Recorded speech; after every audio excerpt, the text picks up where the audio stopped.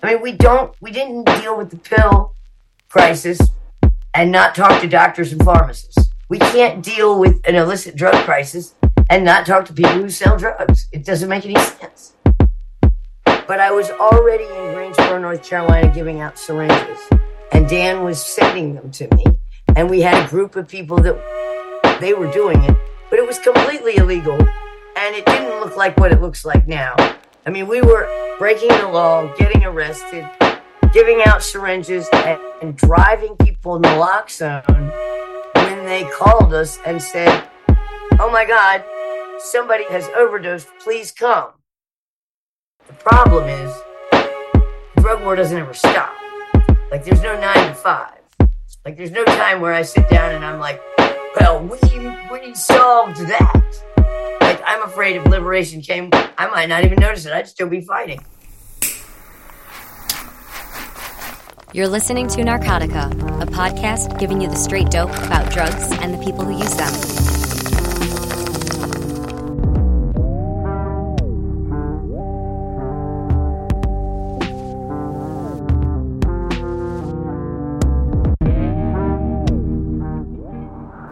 Imagine yourself driving down a cold and foggy, dark road at night. A deer jumps in front of your path and you spin off the road trying to avoid it and crash into a tree. Luckily, a passerby saves your life and rushes you to the hospital. You are losing gallons of blood and need a transfusion fast. But the particular hospital where you wind up has a serious technical problem.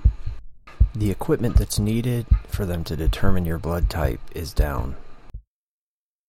This will require them to rely on subjective personal information in order to figure out the right blood type. You quickly tell them that you are 100% positive that your blood type is A, that you've interacted with healthcare enough to know this, and that you've had your blood tested. You assure them that this is the type of blood you need, and expect them to give it to you.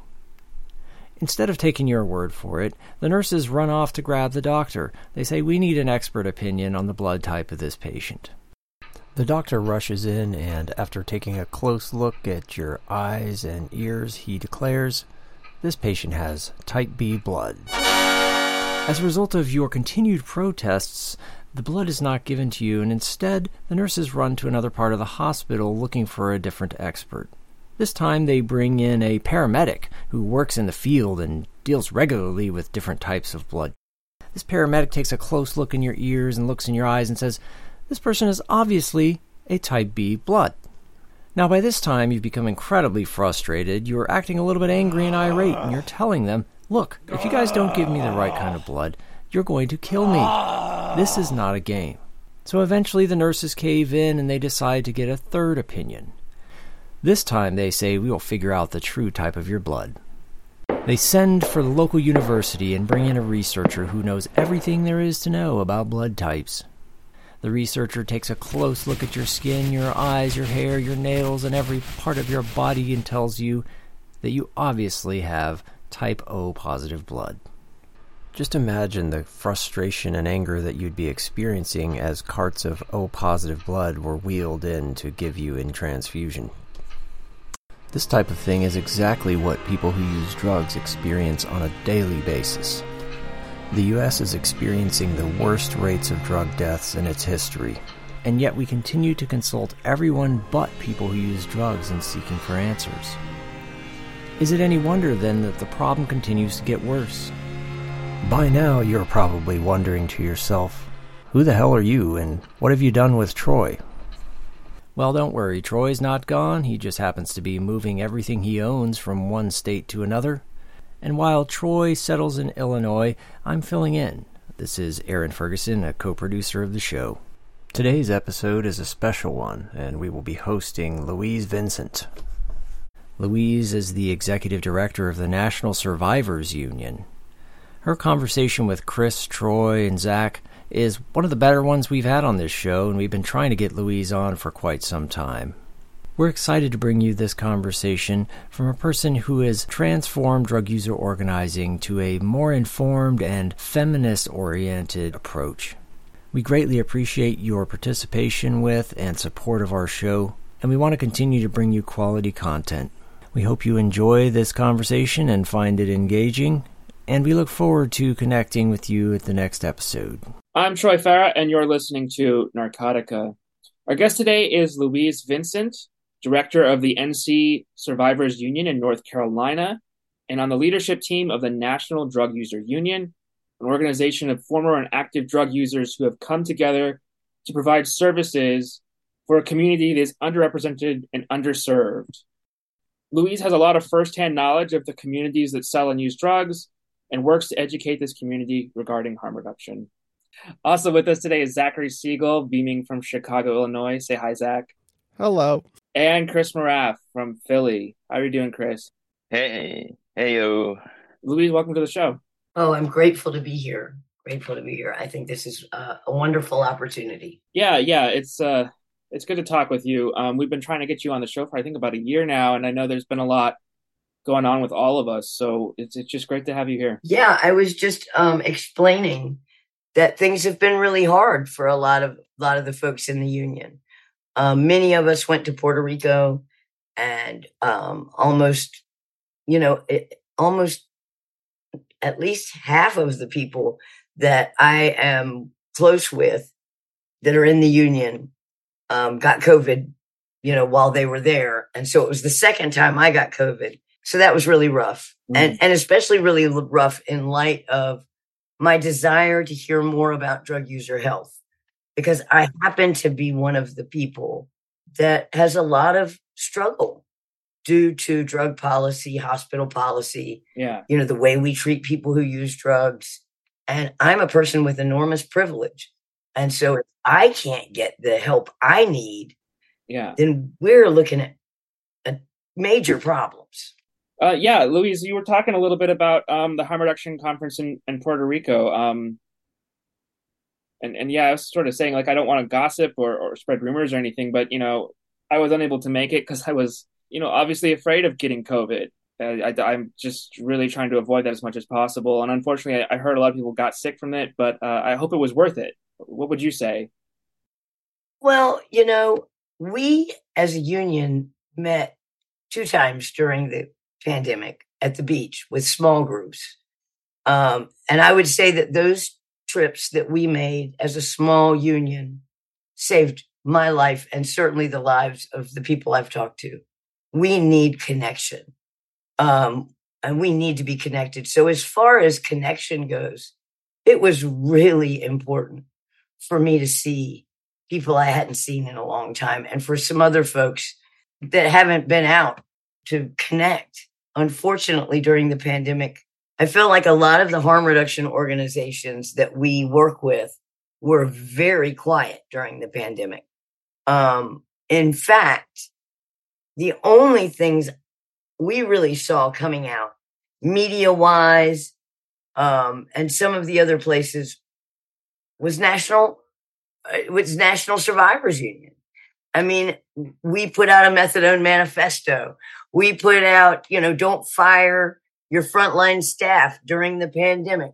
We put out all of these documents that ended up getting published and were on many, an assortment of different magazines and newspapers that I thought were really important. But day to day, drug users were not being met with anything helpful. I mean, even we had to shut our syringe access office. We used I don't know what they're called, those doors that are half doors. So people couldn't come in. They just came to the half door. So we couldn't let people come in the way we had. We couldn't hug people we couldn't do the things that we've always done that are so important to show connection and love. So when I think about the Harm Reduction Conference and I try to think about, what are the positives? The positives are that we needed to see each other. We needed to be reminded that there is a movement, right? We stopped calling ourselves harm reductionists and started calling ourselves drug war activists because we don't feel like we are harm. We may practice harm reduction, but we are activists. And nobody was coming to save us. And unfortunately, at the track in Puerto Rico, I did not hear anything much about drug user health. Yeah. I heard a lot of other good messages, but drug user health is one of the most important things that we can be talking about, especially with SAMHSA creating definitions for harm reduction and it becoming more of a mainstream concept. It's important that we have discussions about it and that harm reduction groups have something to say. Absolutely. Maybe this is a good seg into just kind of explaining like why a drug user union is necessary and kind of talk about what that really means, because I think for listeners, when we think of a union, it's like a labor union, right? It's solidarity, it's right, it's power in numbers. How does all that fit into the context of drug user health, and if you just want to talk about what a drug user union is? And can you incorporate a little history of the organization into that as well? Yeah, I think that's great. This is something that's more important to me than anything else we could talk about. What is a drug user union? And I was in DPA.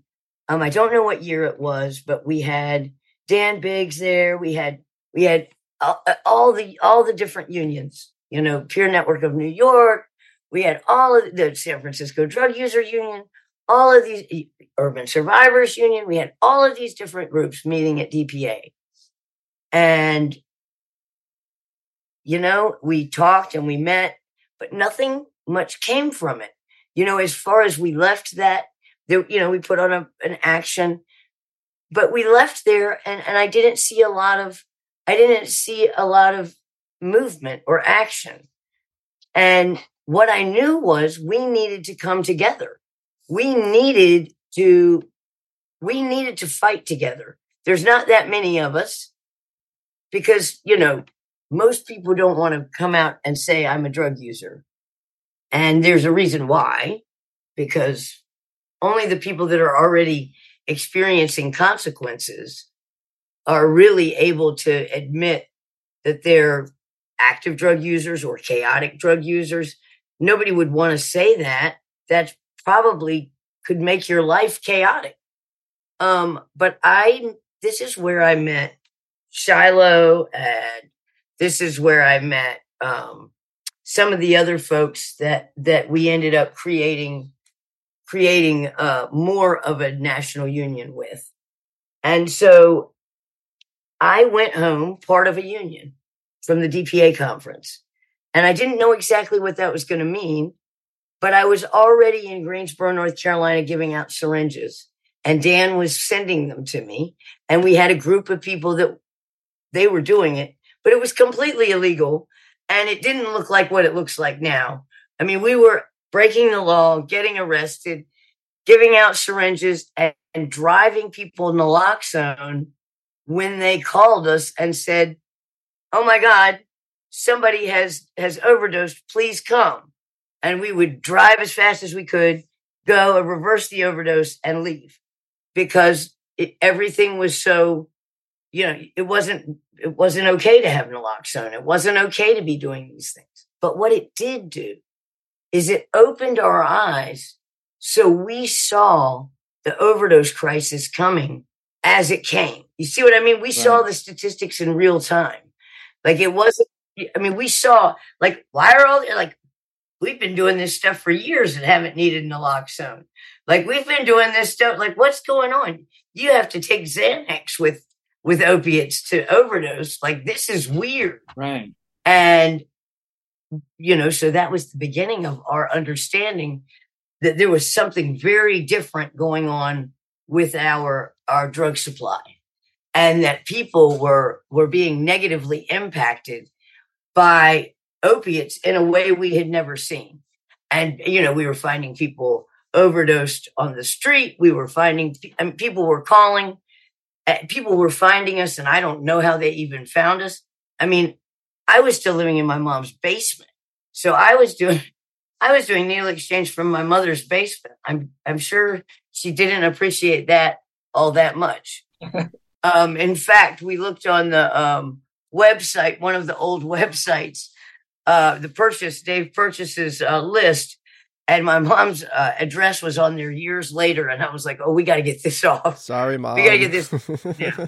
It's really interesting that you brought up the myth of the rapid heroin overdose, and Edward Brecher wrote Edward Brecher, maybe was his name, from Consumer Reports, wrote an article about this in 1972 or 74, somewhere around there, when they were having what was said to be a spike of sudden heroin deaths in New York, that he eventually attributed to mixing alcohol. But can you talk a little bit about that? A lot of people think of heroin as being the one primary overdose drug, but it really they've done some experiments where they've given heroin users far excessive doses than their tolerance would suggest they could be acclimated to, and they're just fine. So you brought it up, so I'm gonna let you expand on that, if you would.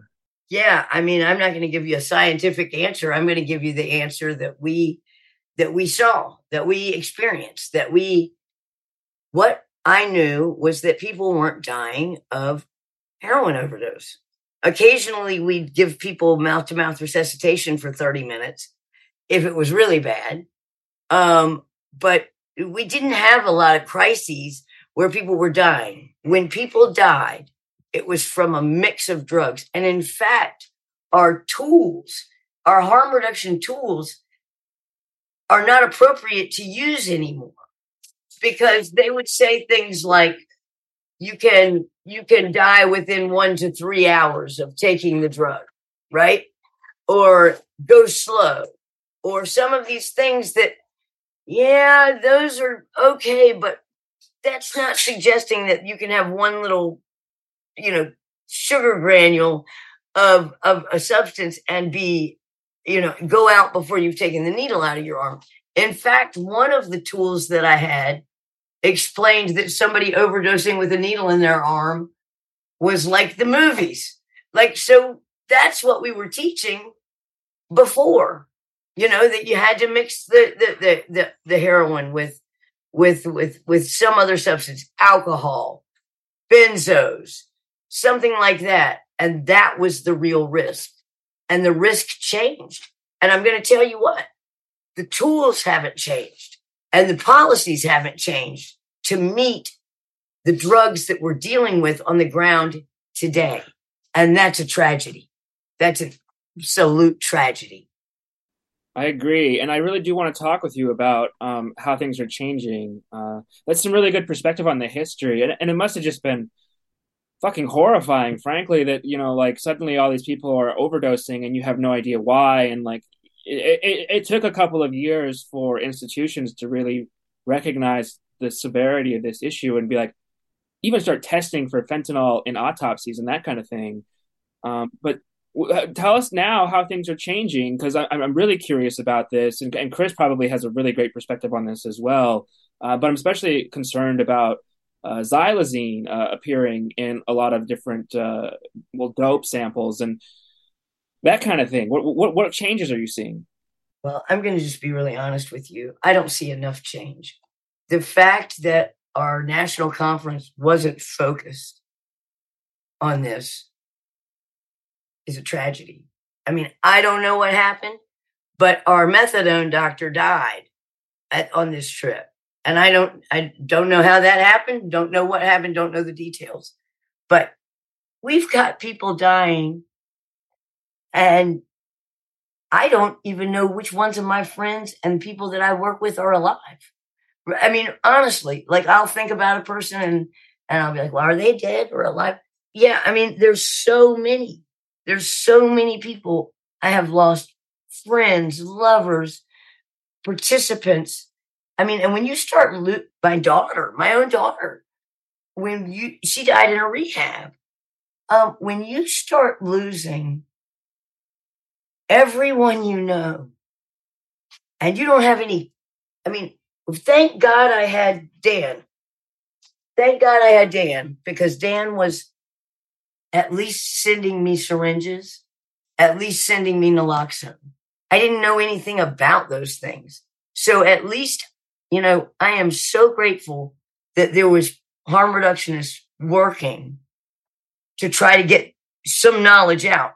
But how can the little bit of knowledge we got out back then, Right. like, we should be flooded with information about this now. The fact that people still think that they're doing, or still call the drug they're doing heroin, and it's blue, is strange to me. You know, we were going to have a Bring Heroin Back campaign, send it to the cartel, but we didn't think it would be very effective. And but just to give context to listeners, you're talking about Dan Big, correct? Yes, absolutely. Sorry, I didn't mean to. Well, just in case anybody hasn't heard of him, I mean, I was never lucky enough to meet him personally. I know Zach has met him. He's a Chicago guy. Was a Chicago guy, yeah. Yeah, I mean, I think what I'm reading from Louise is just that the explosion of mortality is probably beginning around 16, 27, like when fentanyl really started to begin to saturate the market, that qualitatively and severely changed the drug supply and people's drug use and addictions in ways that still haven't really been appreciated at a policy level or just in like an everyday understanding level. Like, I think like these synthetic substances, fentanyl and all of their analogs, and then tranq and xylazine and these benzo analog, like that, what we're talking about today is something so different than 10 or 15 years ago. Like, if you look at the numbers, like heroin overdose deaths haven't really ever like risen that far above like 15,000 per year, deaths wise. Like it kind of hovers. And same with oxycodone. Like it spiked up there for a little bit and plateaued and has gone down. And when we're talking about synthetic stuff like fentanyl, we're talking about like 6, 7, 8 times that level of mortality. And so I just don't think it's been like accounted for and really understood how much more dangerous and deadly it is out there. Like, I think we all have seen it through our journalism, and Louise through your own experience, but I still think there's just so much that has to be said about how different it is. Well, and if you haven't thrown away your harm reduction tools that you teach from, if you haven't thrown those away and created new tools to talk about harm reduction, then you're harming people. You're actively harming people. You are not helping them. You are harming them. It is not harm reduction. You are giving them old, bad information that is no longer relevant. Yeah. And that is not okay. You know, and I see it continuously. The old information, the old slogans, the old stuff, because, you know, we don't have a lot of money as organizations, and it's, you know, it's hard to create all new tools, but it must be done. And that's what a union is really about, is it's helping create these things so we all aren't reinventing the wheel. Can you give a couple examples of some of these things you'd like to see updated? Like, what do you want to see changed? Like specifics, if that's okay. Well, I mean, any injection drug use document, any PowerPoint or presentation about these things, like if you're talking about, all right, so if you're using the slogan, go slow, that's nice. Go slow is a good idea, but you're going to go slow and die. I mean, I'm just thinking like fentanyl is just a completely different beast than any other like street opioid that's been popular in the last couple decades. You know, it's just like pharmacologically it's different, its properties are different, the way it's metabolized is different. Like, and Chris, you probably saw this like very much up close in Philly when that market transitioned. It must have been a complete clusterfuck. Yeah, I mean, first we transitioned from the sourcing from Southeast Asia to Colombia, and finally to Mexico. And fentanyl in 2006, I guess, was the first time we had a flush, and then that lulled until, around 2013 when it really spiked. And then the xylazine has just really confused everything because it takes a very high dose of xylazine to actually kill somebody. I mean, it's become very complicated for people to determine what is an overdose that requires naloxone, and somebody that just needs to be shifted or moved, and they're going to come wake up, which has happened a couple of times to me. The worst manifestations are the wounds that people see, and we're still trying to figure out the best course of action for those. I could show you pictures that would make you cringe. I have them on my arm. I mean, this is real to me. Are those wounds treatable? Like, can they go away? Like, I don't even know. I don't know, and I'm working on it. But when we talk about a hospital system and a medical system that sees track marks and mistreats you, you can't even imagine how they treat you when they see a xylazine wound. It's devastating. And I have been for help so many times and had the most, just the experiences that make me say things like, I'd rather die than go to the hospital. And I hear this from other people too. I mean, our hospitals have turned into police states. If they think that you're using drugs, they mandate you to your bed, take away your phones, take away, you can't have any visitors. You can't, it's everything wrong they could do. They do. And I'm going to tell you, the real problem I see with xylazine, or something that affected me, was that I was traveling. And I did not know it was xylazine. We didn't have a drug checking machine at the time. But I thought I had found some amazing version of fentanyl that allowed me to stay well for 15 hours, or these very long times. And I don't know how it works. I don't know what in the hell is going on. I don't know why it happens that way. I've tried to talk to some epidemiologists and doctors about it. They don't listen to me much. I do have a master's degree in public health, so that should help, but it doesn't. Like all of these things, there was positives. And when we ask people, why do you use drugs? We have to remember that there are reasons why people use drugs. And one of the reasons I was using these drugs was because I couldn't travel and be on methadone. Because I was not able to guest dose. I was not able to get where I needed to be. They knew I was an advocate, and boy, they love to fuck with me. My clinic hates me.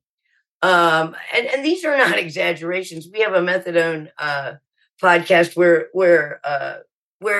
we have the woman on the phone talking to me, telling me that I've failed methadone, and that I need to, and then I need to just make sure I have naloxone and do what I need to do. Well, they set you up to fail. Yes, there is nothing worse than the way our if we are not investing and fighting to change methadone and buprenorphine, we are not doing anything to help what's going on. And if we don't start addressing cocaine and crystal meth and provide tools for those drugs, then we're equally shitty, because there's things you can do. I have Boost canned oxygen. I don't know if you've ever seen it, but it's canned oxygen. And let me tell you, if you're about to have a cocaine overdose, if you feel like somebody looks like they're going to have an opiate overdose, right before they do go out, but you don't want to naloxone them because they're still awake, and that seems kind of hateful. This Boost oxygen is amazing. It's a miracle. I'm going to write the damn company and beg them to give it to us. They sell that in CVS and Rite Aid and places like that. I've seen that before. Get Lowe's. Yeah. It saved me from a number of cocaine overdoses where I was about to seize, and you put the oxygen on your face and you blast it in you, and it's like 99.5% oxygen. Interesting. And, and that's all good, except I got, my partner got arrested for huffing oxygen. What the fuck? And of course we got out of it. But what the fuck, man? Like, this is the bizarre shit I see that's like, we're trying to find tools and create strategies to help people, right? One of the things that I would say is don't use alone and don't use at the same time. So not just don't use it like alone, like it's still no good if you both use at the same time, because you're both going to overdose in the car and then, or wherever you are, and who's going to save you? Right. Louise, what kind of challenges have you faced as an organizer creating a national drug users union in America that maybe hasn't been represented in other countries? Is it our puritanical mindset? Is it the size of the scope of the country and things like that? I think it's a couple. I think it's a lot of those things. We were using GoToMeeting and Zoom and these tools before anybody else, like before the pandemic, and we were making some headways with it. We used that, and we used another platform called Basecamp, and we tried to reach folks all over the country. This is why the Harm Reduction Conference and DPA Conference and whatever conference are important, because those were our times to come together and meet, so if you weren't on the Zoom call or this call, then you could at least show up at the conference and get to know us, right? There's so many challenges because, one, we're far apart. Two, we're dealing with different issues in different states. Things are different here in 2016 is when needle exchange became legal in North Carolina. When did it become legal in Seattle? Like 93? I don't know. Like the 90s? Right. So we've got all these different, what's important in your local area can be very, very different, right? And so we need to be focused on local areas. We saw issues with not being diverse enough because it's hard to find people that will come out and say, I'm an active drug user. Not a great idea if you don't want, I believe that some of the things that have happened to me have happened directly because I've been on TV or I've been on the news or I've done something in the New York Times and it has upset certain people. So it's Carl Hart is one of the few people that comes out as an active user. He has a lot of privilege, but I worry about him. I worry about what somebody will be able to do to him. We are not out of the closet because we say we are. We are kicked out of the closet. You know what I mean? Like we have an illusion that we're in the closet, but the minute we get arrested or the minute something happens, it's everybody's business. And I'm going to tell you what, I'm a genius when people think I'm not using, and I'm an insane tyrant when people think I'm using. So the way I'm perceived, and a lot of times people get it wrong and I'm not using and they think I am and they'll say something or I'm using.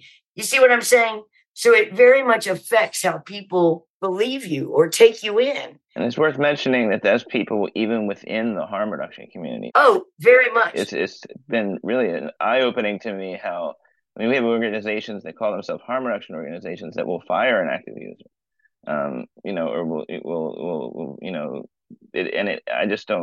it's such a mixed message, I was just going to say, we got a message from a listener who was like, yeah, I work in harm reduction. I love your show. One of my coworkers was being a chaotic user, so I got him fired. And I was just like, how do you even fucking respond to this message? Because they're helping us. They're making sure we get help. That this ridiculous, we have a joke at the user union. You can't be part of our union until you've been fired for using drugs at a harm reduction organization. That's because people come to us because they've been fired. And that's why people need unions, to protect themselves from their shitty bosses. So the drug user union, it's the same thing as any other union. And I got to tell you, we've come a long way. I mean, we provide work for people, contract work. We don't have big time. We have no hardly infrastructure. We need a lot of help. It would be really nice if the harm reduction organizations would come through and really put some real effort into helping us build and helping us and mentoring us. And we don't have a lot of people to look to. Our mentors are dead.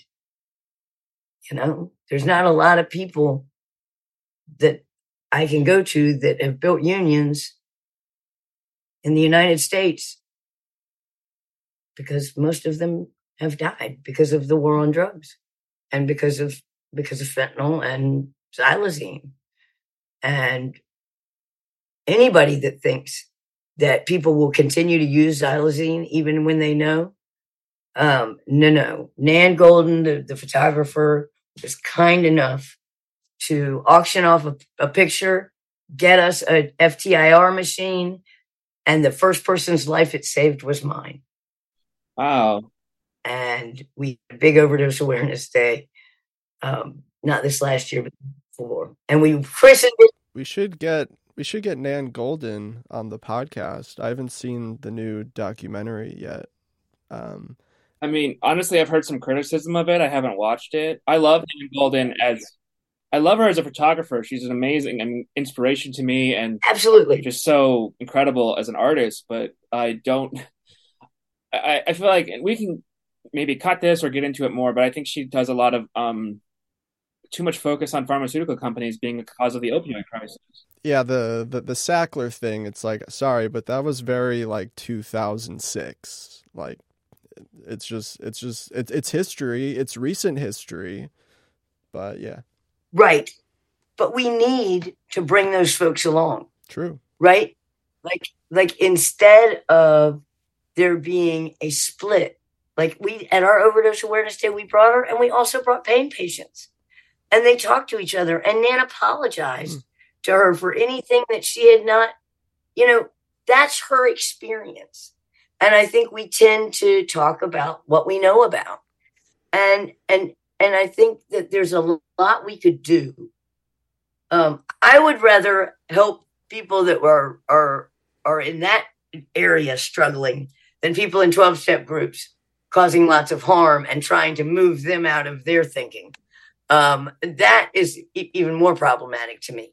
So, we have a lot of people that could be allies, but we have a hard time overlooking or educating. We love to educate people that already agree with us. Let me say that.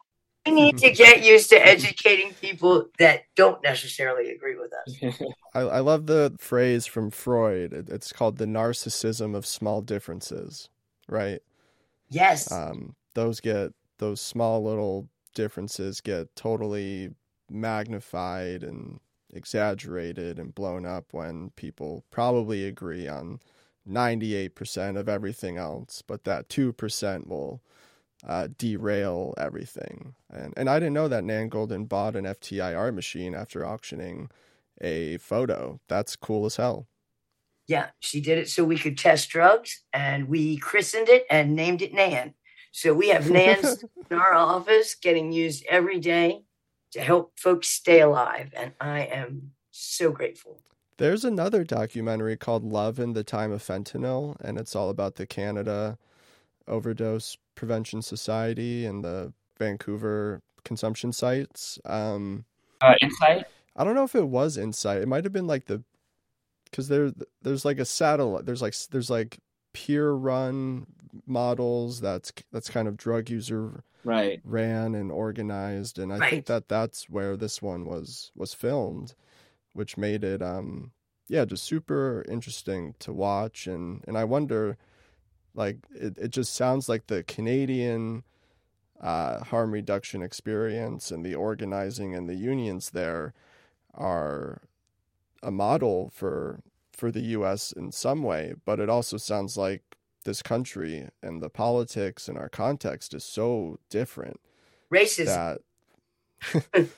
Our racist beliefs are so, what we've done to people to separate them are so exaggerated and so awful in the United States that Canadians just aren't, like, they don't have the same,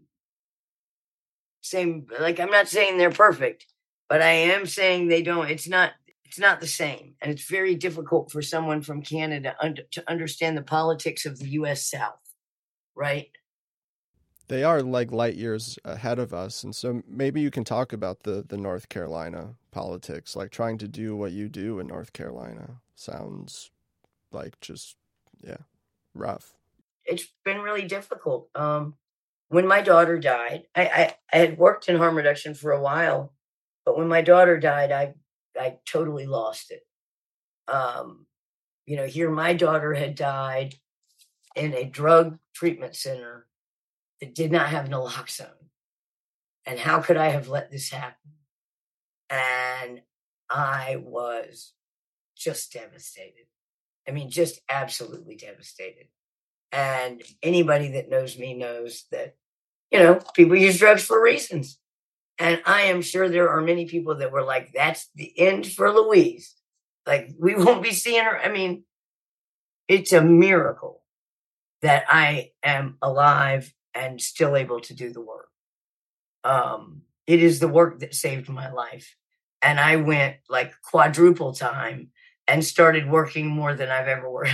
Like, no one would ever be like, oh, Louise, she's going to be a workaholic. Like, that wasn't ever going to be an issue in my life, but it actually became very real. I worked to do stuff to change drug laws and to make a change and to, make sure people heard messages and talk to folks harder than I've ever worked. And this went on for a couple of years until it almost killed me. I mean, the problem is the drug war doesn't ever stop. Like, there's no 9 to 5. Like, there's no time where I sit down and I'm like, well, we solved that. Like, I'm afraid if liberation came, I might not even notice it. I'd still be fighting. We get used to the fight. And it's only been through multiple health tragedies and difficulties that I have been forced to slow down, and the xylazine being the worst. Yeah. The xylazine, I mean, without the FTIR machine, I mean, they changed the batch that I was using. The other stuff it had, and I was trying to get into a methadone clinic, but it was not successful. I couldn't get over 40 milligrams. There's a filter article about it. But the thing is I couldn't do what I needed to do. So that seemed like the answer. And one day they changed the batch and it was too strong. And we had just gotten the machine and learned how to use it. And I told my partner, I need you to take this to the office and I need you to test it. There is something wrong. And before I could even, within minutes, he called and was like, don't do anything else. Don't do another drop. Flush it down the toilet. I'll be home in a second. I'll explain to you what's going on. We got a problem. And then he began to tell me all of the side effects and all of the things that were happening to me that I was seeing happen, and I just didn't understand. Yeah. Yeah, North Carolina's been hit quite hard. Philly is saturated. You can't Right. avoid it. But I have been exploring what they call the dark net adjacent markets, like Yes. sort of direct mail. I've tested heroin that, from a broker that got it from Mexico that was 70% pure, unadulterated, and you just need some money to get it. And I got to thinking about this idea of buyers clubs, and I was wondering if that's something that's ever crossed your mind, or where you can. And these people take they take it really seriously. He gets everything tested, this person, before he sends it. Puts the results up online. Absolutely. I think it's the only choice we have. If they're going to leave us unable to access methadone, buprenorphine's not strong enough, so it's hard to use buprenorphine, and then methadone is inaccessible and difficult. Buprenorphine's endpoint is abstinence, so they're giving 30-day shots and all of this stuff. Naltrexone isn't medicine at all. It's just like designed to make you miserable, and not be able to feel the drugs you're using. So as long as we have that, I mean, methadone is the only thing close to safe supply, and it is really hard to access. So in my opinion, a buyer's club is the only thing we have to really begin to change things. I mean, I'm about it. I think we ought to do it. I think we ought to get with, I believe with all my heart, we need to be at conferences and we need to be with the folks having meetings on Zoom or what the hell ever, talking about how to make this shit happen. And we shouldn't stop until we do, because I can't imagine being 18 and only having used fentanyl and dying the second time I used. I mean, this is not what drugs are supposed to. This is not my experience. And well, let me just say, and we have just, we have trafficking marked at 4 grams of fentanyl. I mean, everything else is like 28 grams, 155 pounds, all of these big numbers. But then you get to fentanyl and you have mandatory minimums and you have trafficking laws set at 4 grams. Because it's a weapon of mass destruction. Well, yeah, and if you touch it, you might just explode into thin air. It's just bullshit. We got to. What we need to do is we need to talk to district attorneys and teach them how to talk to parents who have lost their children, so that they don't end up saying, "We'll get him. We'll put him. We'll put this person in." Whatever. It's probably if these parents knew how often their own children sold drugs or middleman drugs, I don't think they'd say these things. And we have a campaign called Reframe the Blame that I encourage you to look up. Its original name, I'm going to tell you because I think it's, when we were first starting, the original name was My Overdose, My Bad. But we decided people wouldn't like that. and we changed it to Reframe the Blame. So it is I like the first name. It's cheeky, but yeah. I can see it coming off as a bit too sardonic or something. My bad. Yeah, we weren't going to risk it. Or cavalier, maybe. I did want to talk about this, though. I know that you've sold drugs to supplement your drug use, right? And there's sort of this thing that we really want to emphasize this on Narcotica, that the line between drug seller and drug user is really, really blurry. It's as blurry as it gets. I mean, when I started running the needle exchange, I swore that I would not touch or middleman or do any of that, because I feared that I would disrupt or get a conspiracy charge around the needle exchange. And then we'd have problems that it would actually harm the community of needle exchange. So I did this before I was ever running a needle exchange, but I know lots of people in giving someone drugs is a kindness. Or selling someone drugs is a kindness. If I ask you for drugs and you won't give them to me, we're probably not going to be friends for very long. You can just hear older women being like, "Oh, I have a Percocet upstairs if you're in pain." Like, why is that okay? But these other things just aren't. Or I have an Adderall that's the exact same thing as crystal meth. But I mean, if I give you crystal meth, then boy, oh boy, I am, America's #1 predator. I might even classify as a super, all these things. But selling drugs, if you are not selling an enormous amount of drugs, you are not hitting the place where you make enough money to be selling drugs. Like, these are just ways to make a little bit of extra dollars, support your family. If you already have a felony, I mean, I have a master's degree and I don't think I'm qualified to work most places because I have like 15 felonies, and I would certainly rather somebody middleman something than go rob somebody. I mean, when you're dope sick, you need money, and this is a way to make money. And nobody in my world, I've never seen, and maybe I'm wrong, But I've never seen anybody try to force anyone else to take their expensive ass drugs. Please take my drugs. I want you to try this. People don't try to get people. In fact, what I see most often is people not wanting to let people try a drug that they have that they've never had because they don't want to be responsible for them getting introduced to it. And so it's tricky.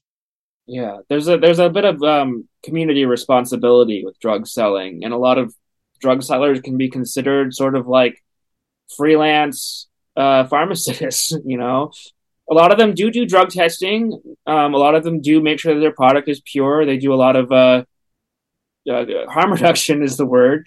Because they care about their clients, and no one wants anybody to die from this. But yeah, I'm going to tell you, when my daughter died, one of the people that sold me drugs wouldn't come over, and they just said, "Louise, I'm worried that you're not okay. I'm worried that this is not a good time for you to do this." And that was like, the people that I know that sell me drugs, I've known for 20 years. Like, I'm not copping on the street. These are people I've known forever. Like, they come and get their drugs tested. I tell them what they have in their drugs. They go tell the people when it's got xylazine in it, they got to get rid of this shit. Like this is real.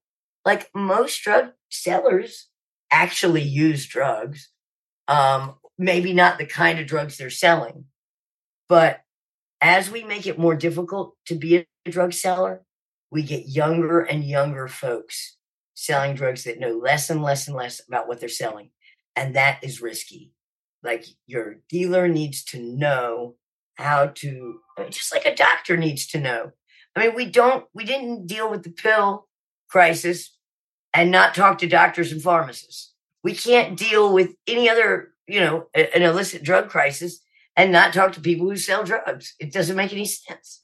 Yeah, well, I was just thinking about the relationships between drug users and drug sellers, and how there's actually really interesting research on this from people like Jennifer Carroll and others who kind of document, like, anthropologically or ethnographically, that when people have a relationship with their drug seller, it kind of acts and works as some form of consumer protection. And that, like you're saying, you've known your suppliers and sellers for many, many years. You have a relationship, and say one of them were to get arrested or raided or shut down, you would then have to go maybe to someone you don't know as well, who maybe you don't know their product or they don't know you. And that introduces all kinds of risk now that absolutely that wasn't there. And so there's this like mechanism by which the interdiction and the drug enforcement and raiding trap houses, these drugs get paraded on press conferences as, look at all the drugs we took off the streets. Like, give us a parade and a pat on the shoulder for keeping our streets safe. And what we don't see is the back end consequence of that, which is probably more overdoses in that vicinity because of that seizure, where people now are scrambling to go somewhere else and they don't know the product, and now they're at tremendous risk. And that's just kind of the drug war logic in a nutshell, is the enforcement side is driving overdoses. Absolutely. It's a huge protective factor. And the people that I have dealt with call me and say things like, "I'm going to come test it. And then, do you know somebody that can test it after that?" And so I can figure out what I got. And, I spend a lot of time talking to people about, or the people that sell drugs, what they have, what they need to do. I mean, I remember originally when I was handing out naloxone, one of the guys was like, "I don't need any naloxone or whatever that shit is." And then about 3 weeks later, I get this hysterical phone call. It's like, "I'm at the Hotel 6. Whatever you said you had, I need. Can you get here now?" and real respect has been created for this. And so no one that I know that sells any product operates without naloxone, operates without fentanyl test strips. I encourage them all to come get their drugs tested. Most of them do.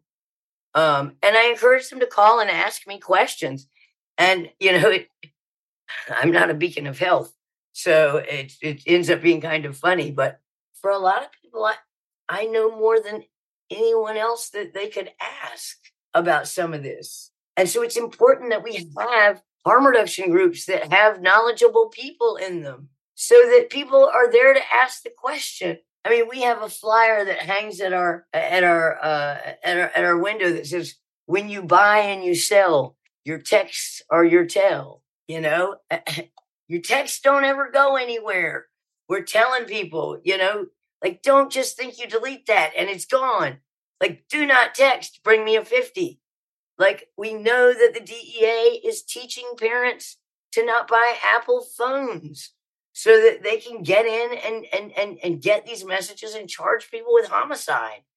So, I mean, we have to use our imagination here. And people don't like it. I mean, people don't like you to help drug sellers. And in the South, that's directly related to racism. And it's bullshit. Yeah. Yeah. I did want to ask you about this. You were on last week tonight with John Oliver about a year ago when they did an episode on harm reduction. First of all, how did that make you feel to be on there? And I want to play the clip from that. All we do is disconnect people in the United States. So if you are found to be a person who uses drugs and needs help, we start with disconnecting you. And I truly believe that addiction is the opposite of connection.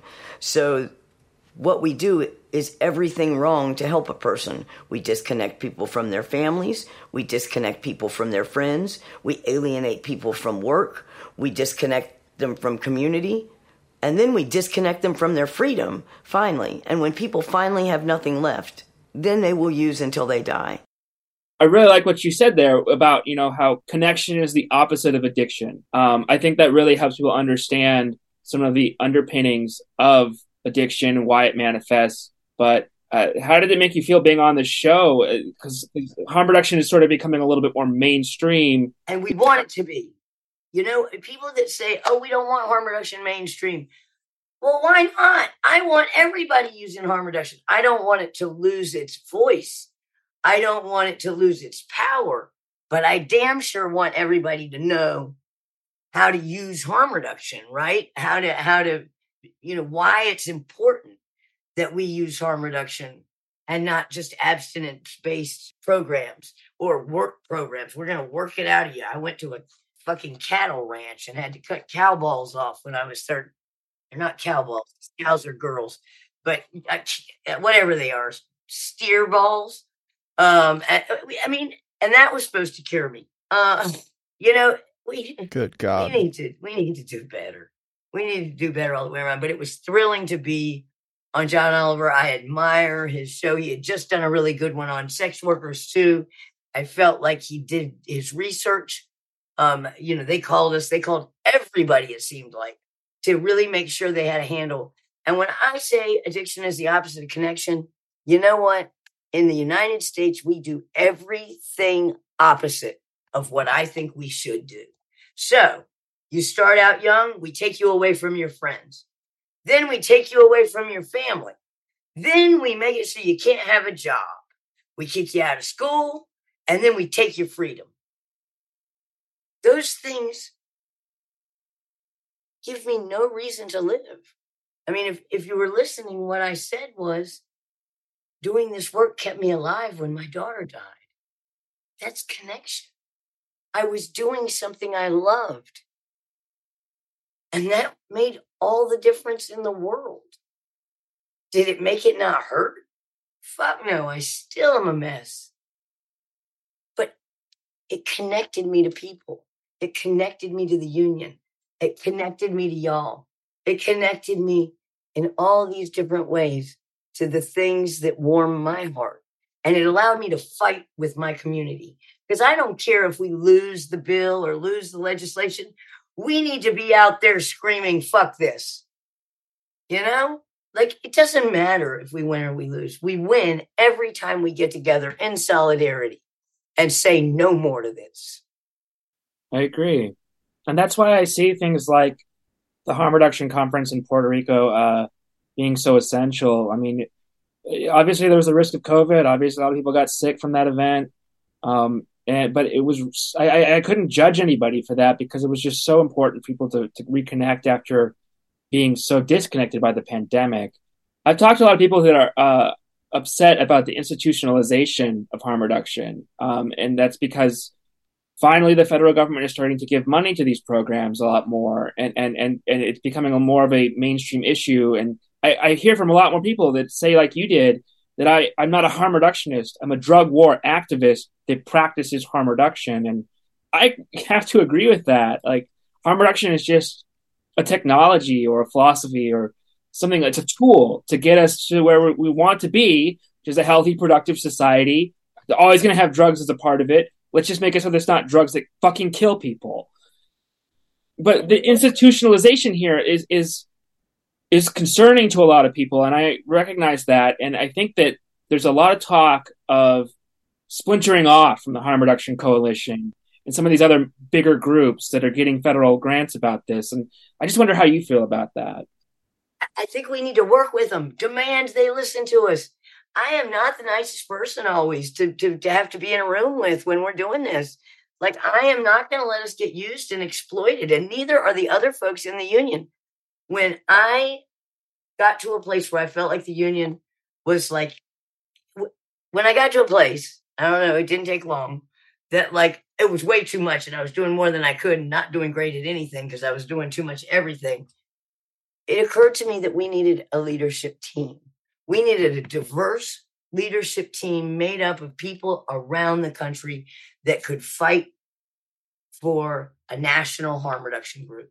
And damn it, I am more proud. If I die today, I can at least say that that's something that happened. And I believe the National Union will rock on. I mean, Aaron, Dinah, Robert, Isaac, Shiloh, Will Jr. was with, I mean, we have Katie Simon, like we have brilliance and wonderful people that I'm so glad that are with us and fighting with us. And that means that I don't have to be the mouthpiece. It doesn't have to be my experience. It's a lot of people's experience. You know, all of our experiences are different. And all of us need to fight in different ways. And, you know, we've got sex workers that use drugs. And you know what? We also have a clause that says we are all supposed to be working with some sort of mentor. And what we mean by mentor is not traditional mentor. It's somebody that maybe they don't use drugs. Yeah. But they'll fight with us when it comes time. They're not going to just go home at 5:00 and be like, well, day's done. They're going to come with us and they're going to put their lives on the line and they're going to put their shit on the line because they believe that we'll have a better world if we do this. And I am so grateful for the union. And we're going to keep rocking and rolling. And if you want to join our union, please do. It's easy. I mean, we've got Nick working with new members. We got so much. So I'm sure they'll put a link or whatever, or they'll give you a link. Yes. Yeah, we'll definitely put a link to that in the show notes. We couldn't agree more. I think that, you know, the people that you listed, have nothing but respect for them, and they're doing the important work. Yeah, I really believe in what you're doing, and I believe in unions, you know, across any field, period. And I encourage all the listeners to really check this out and see what they're up to. And if you think it'll help you, or if you think you have a role, or if you're looking for a place, this might be it. I mean, I think that's... Or if you have a skill. Exactly. If you write grants, if you do some of the stuff that's, you know, we need help. We want you. We are not the union that says we don't want anybody that doesn't do this or that. We are the union that says we want to give people that are most impacted the voice, the biggest voice, but we will accept help from the folks that are willing to give us help. And there are so many of those people in my life, I could not begin to list. I'm scared I didn't list somebody from the union, and I'm worried. But if I did, I love you too. I just have a bad brain. It's the xylazine. And that might be truth. I just love the union. It's changed my life. It's made everything. It's made everything different. And it gives me a reason to want to be here. And that's for real. Yeah, that's really powerful. And we're glad you're here and glad you're doing what you're doing. And I think whether it's in North Carolina or elsewhere, like, I think people organizing and connecting and making themselves heard is crucial, especially right now, like when things are so chaotic and so disconnected, and it's hard to see where this all shakes out. We're in a very volatile transitional place, and I think there's far too much mortality and sickness, and something truly drastic has to be done to begin to address this. Yes, and we need to stop fighting about the little shit. We do. We need to find a way to come together and understand that all of our experiences are different, and it's okay for us to have different opinions and different ideas. And we need to learn how to do that. We need to learn how to do that. And we need to make sure that we don't politicize this too much, or it'll become like these other things that are untouchable. Like, we've got work to do, and we need education. We need opportunities, and we need people that are tired and ready to say no more to this. Because I know for me, I don't want to watch anyone else I love go to prison. I don't want to watch anyone else I love die. I am so beaten up by this, and so is everyone. And we have the power to make some difference, and we should. We all are beat up by this. It's an extreme kind of fatigue. Well, Louise, thanks so much for coming on Narcotica. Is there anything else you want our listeners to know about? Well, we have an amazing leadership team. I hope you'll have an opportunity to interview all of them at some point. There are so many people working so hard, and they can give you different perspectives about it that I just can't, because I have my own, I'm one of the older folks that, and some of the newer folks are doing some really amazing things. And I'm so grateful. I'm so grateful. I just want to say this. I got really sick from COVID, and I was able to call one of the union members or one of the leadership team, and they said yes, and were at my house 2 days later helping run my organization here, North Carolina Survivors Union. And that doesn't happen like that. Like, they don't think drug users do stuff like that. And it happened. And I was so grateful. And I knew that, like, I have something more than a union, more than friends. I have something really special. And I invite you all to experience it. Yeah. It is so worth it. Truth. Very, very true. Yeah, thank you. Where can people find you online? Oh, we've got Basecamp. I'm going to have to send you the links. But we do have www.NC Urban Survivors Union or urbansurvivorunion.org. We're in the middle of revamping a website, but Basecamp is our link where we actually organize. And so if you want to get that, you just hit me up at Louise at NCSunion.org. All right. Thank you for having me. This is such a privilege. Thank you so much for coming on. Great. Well, we are doing the damn thing, getting shit published, doing stuff they said we could never do. And so thank you for letting me come on and talk about it. we'll make sure all those links and your email and everything is out there for people to find. And yeah, it's amazing to hear the work that you do, and grateful that you can tell us about it, and always learn a lot from talking to you, Louise. Yeah, thank you so much for coming on. All right, y'all. There's a Southern goodbye. Thanks for listening to Narcotica, an independent production by Narco Media. Co-hosted and co-produced by Zachary Siegel, Troy Farah, Christopher Moraff, and Aaron Ferguson. I'm your co-producer, Aaron Ferguson. If you like the show, you can find out more at narcocast.com and support us by joining our Patreon. Just go to patreon.com/narcotica. We are excited to announce that a portion of the proceeds from the show will now go toward the Urban Survivors Union, which is the National Drug Users Union, a group of directly impacted advocates for drug user health in America.